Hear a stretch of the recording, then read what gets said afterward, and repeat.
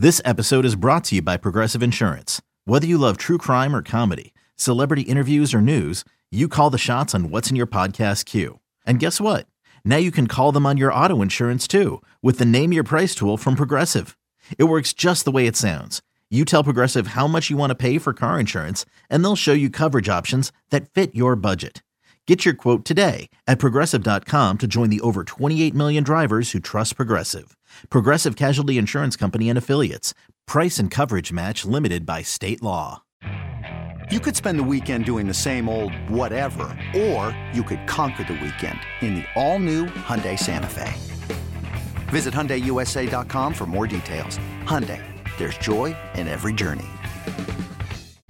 This is segment 3 of the Fly the W670 podcast. It's season number 2, episode number 7. Nico Horner getting no love. And Crowley, don't forget, we want the listeners to listen, download, review, and subscribe to the Fly the W podcast. And let's talk a little bit about the Hall of Fame announcements. We knew this was coming, and we have not podcasted since this was officially released. So let's talk about Hall of Fame versus the Hall of Very Good. Yeah, this is where it gets tricky, man. On Tuesday, Scott Rowland, third baseman for the Phillies and Cardinals, among other teams, was elected to the Hall of Fame. He's the only player that was elected by the Baseball Writers of America. You had a couple guys get close. Those of you that listened last week to that awesome interview with Taylor McGregor, you know she was pulling for Todd Helton. He falls a little bit short. Billy Wagner, one of the dominant closers of the time, close to getting in.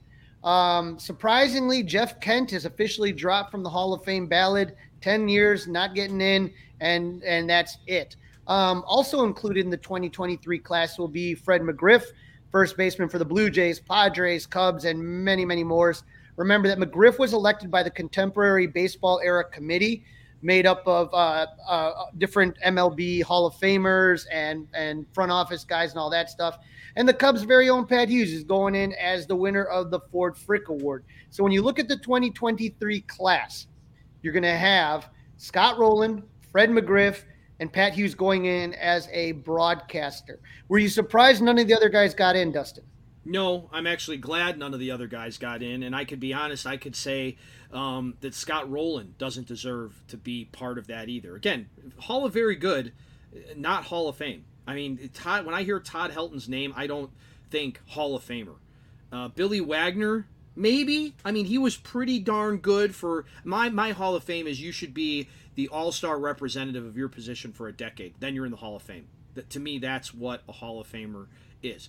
Jeff Kent not being on the ballot anymore, it surprised me a little bit. Maybe the guy, shouldn't have been such a you-know-what all the time to the media, right? He was always kind of a jerk. That's the nicest thing I can say about him. I know it's a podcast, but I'll keep the language on the PG-13 level. But Jeff Kent, a jerk. And just because you're a jerk doesn't mean you shouldn't get in. But unfortunately, that's the way this works a little bit. Well, you got to remember, too, though, that Ron Santo is a guy that was not very liked by the media, especially the East Coast media. And so, he was out for a long time. I guess it just bothers me because in my mind, it really is about your accomplishments on the field, not how, you treated the media.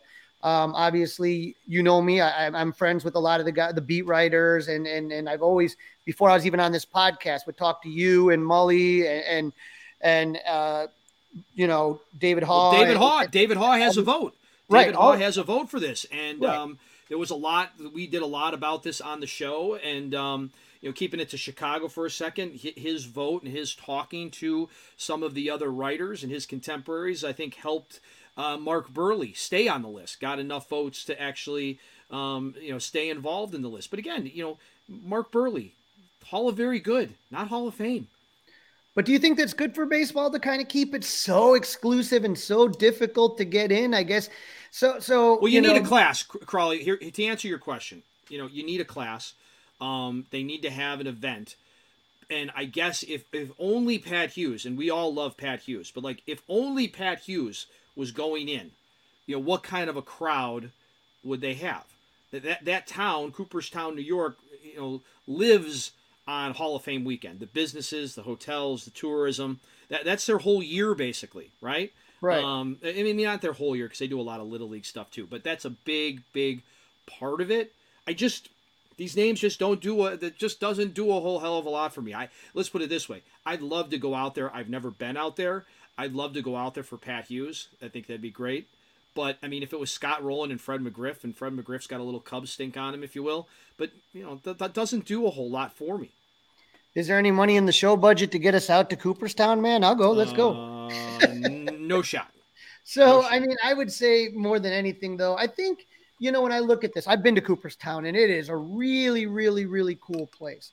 And, I just wish things would have been different in the past. And what I mean by that is that they used to be really stingy about first ballot Hall of Famers. Ryan Sandberg, not a first ballot Hall of Famer. Do you get what I'm saying? Right. And I don't mind that distinction a little bit in baseball, but I mean, if you're a Hall of Famer, you're a Hall of Famer. That's what I don't like about the veterans. Like, Fred McGriff got in after so many years and got in off the Veterans Committee, correct? Right. Right. So what did he do? He hasn't done anything. He hasn't done anything else in baseball to all of a sudden get himself in. It's probably because of the fact to the point 30 seconds ago. They got to put somebody in because they need a weekend. I think a lot of it too, though, is that when you take a look at numbers and try to compare eras, and there are oversights. I mean, Ron Santo, one of the best players of his generation. Now, if you look at his numbers for a third baseman, especially offensively, you're not going to be blown away. But if you compare it to what was going on at that time, they had to change the size of the mound. It was so difficult to hit. Right? But I think, going back to Santo for a second, Crowley, okay? I think if Santo had not been such an ambassador for the Cubs and such a big part of Cubs radio, I don't think Ron Santo ever gets in. I think Ron Santo got in because of what he did on the field and what he did in the broadcast booth. Now, they're not going to come out and say that, right? He's not, and Ron Santo is never going to win the Ford Frick Award either, right? Okay? But I think the combination of those two things coming together and his getting sick, all of that's what got him in. But if you look, for some reason, there are certain positions in the Baseball Hall of Fame that are very underrepresented. Oh, yeah. And third baseman is one of them. And there's no way that anybody that watched baseball in that era didn't think that Ron Santo was by far one of it's Brooke Robinson and Ron Santo are the names that most people associate with the 60s third baseman. So I don't know, and Scott Rowland, if you look at his numbers. And so, I mean, I think. But Mike Schmidt, Crowley, Mike Schmidt, Hall of Famer. Right. You just say, I mean, to me, that's what makes it special. When you say their name, no matter if you're from Chicago, New York, St. Louis, Las Vegas, or Seattle, when you say the person's name, Hall of Famer. And these guys that are going in this year do not say Hall of Famer immediately, outside of our guy, Pat Hughes. Another day is here, and you're ready for it. What to wear? Check. Breakfast, lunch, and dinner? Check. Planning for what's next and how to save for it? That's where Bank of America can help. For your financial to-dos, Bank of America has experts ready to help get you closer to your goals. Get started at one of our local financial centers or 24/7 in our mobile banking app. Find a location near you at bankofamerica.com/talktous. What would you like the power to do? Mobile banking requires downloading the app and is only available for select devices. Message and data rates may apply. Bank of America N.A., member FDIC. Now, the argument was brought up, and this was about, I think Mark Harmon from the Four Letter Network tweeted this out, just questioning whether or not you look at the idea of Mark Grace versus Scott Rowland and the numbers on that. And that's something that a lot of people are kind of wondering. But again, it's the question is the genie out of the bottle? And the big name that pops up every time you do that is Harold Baines, right? Where we have no doubt that there were two guys on that veteran committee. They've changed that name a bajillion times from the veteran committee to the contemporary baseball era committee. They've changed it, but there's no doubt that Tony La Russa and Jerry Reinsdorf pushed to get Harold Baines into the Hall of Fame. And so I guess the question then ends up being is, does that open the door to other players? And that would be a guy like Mark Grace, he is the only person who led the decade in hits, but is not in the Hall of Fame. So nobody had more hit. Now, again, as a first baseman, he wasn't a power hitting first baseman, which is what you traditionally think of in that position. And that's what's holding him back right now, right? It's the home run numbers, right? Right. I guess I don't agree with it. But I'm just saying that's going to be, if you ask, that would be the argument. I'm struggling with this here. And then I think part of the problem, Dustin, that we're taking a look at here, and when you're taking a look at the greatest players of a generation not getting into the Hall of Fame, this brings up the steroid era again. When you're taking a look and you're talking about guys like Manny Ramirez and Sammy Sosa and Barry Bonds and Roger Clemens and all these guys that put up those gaudy eye-popping numbers, they're not getting in the Hall of Fame. So you're talking about a whole generation.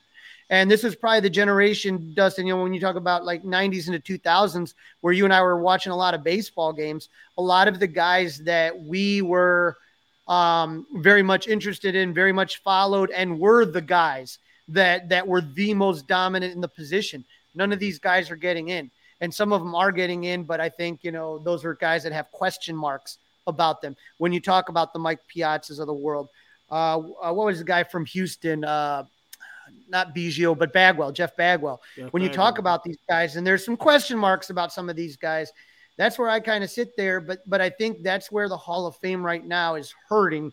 And maybe that's part of the reason why some of these guys like Rolen are getting in. Like you said, you need to have a class, and that this generation of baseball that's tainted with steroids are just not getting in. And so if you looked at the backlog of players that have recently dropped off, you're talking about some of the greatest hitters in the game. Right. And part of the other problem with Grace is I'm looking inside the numbers, Crowley. Only 3 All-Star games, 4 Gold Gloves. I think he probably needs 5 of each, right, to be a little bit more considered there. But again, hits. And all time, he's 145th all time in career hits with just over 8,000. At bats. I'm sorry, that's at bats. Hits 2,445. So 120th all time. 6 of his seasons he was in the top 10. So that's pretty darn good. That's his biggest reason for possibility of getting it. Right, and the argument that I'll always tell people sometimes is that your numbers may be affected by the teams that you're on. Do you get what I'm saying? Yep. So maybe he gets even more hits and more RBIs if he had anybody to play with in the decade of the 90s. Do you get what I'm saying? Right. Absolutely. No doubt about it. So listen, it's good for Scott Rolen, I guess. Great for Pat Hughes, Fred McGriff, fine. I'm sure Chicago will be very well represented out in Cooperstown this summer, Crowley. Yeah, and I'm still debating. I don't know if the travel budget. I got a couple different trips coming out there, but who knows? Maybe if somebody's got an extra hotel room and doesn't mind bunking up, I'll maybe try to run out there. It would definitely be fun. And like I said, I'm dying to see Pat Hughes get in, and I have a feeling that his speech is going to be absolutely awesome. Absolutely. Well, that's a wrap. Season 2, Episode 7, Nico Hoerner Gets No Love, is in the books. Crowley, we're going to remind everybody to listen, download, review, and most importantly, subscribe to the Fly the W podcast. And don't forget to follow the socials. You can follow us at Fly the W 670 on Instagram and Twitter, Fly the W on Facebook. You can email us, flythew670@gmail.com, and go Cubs.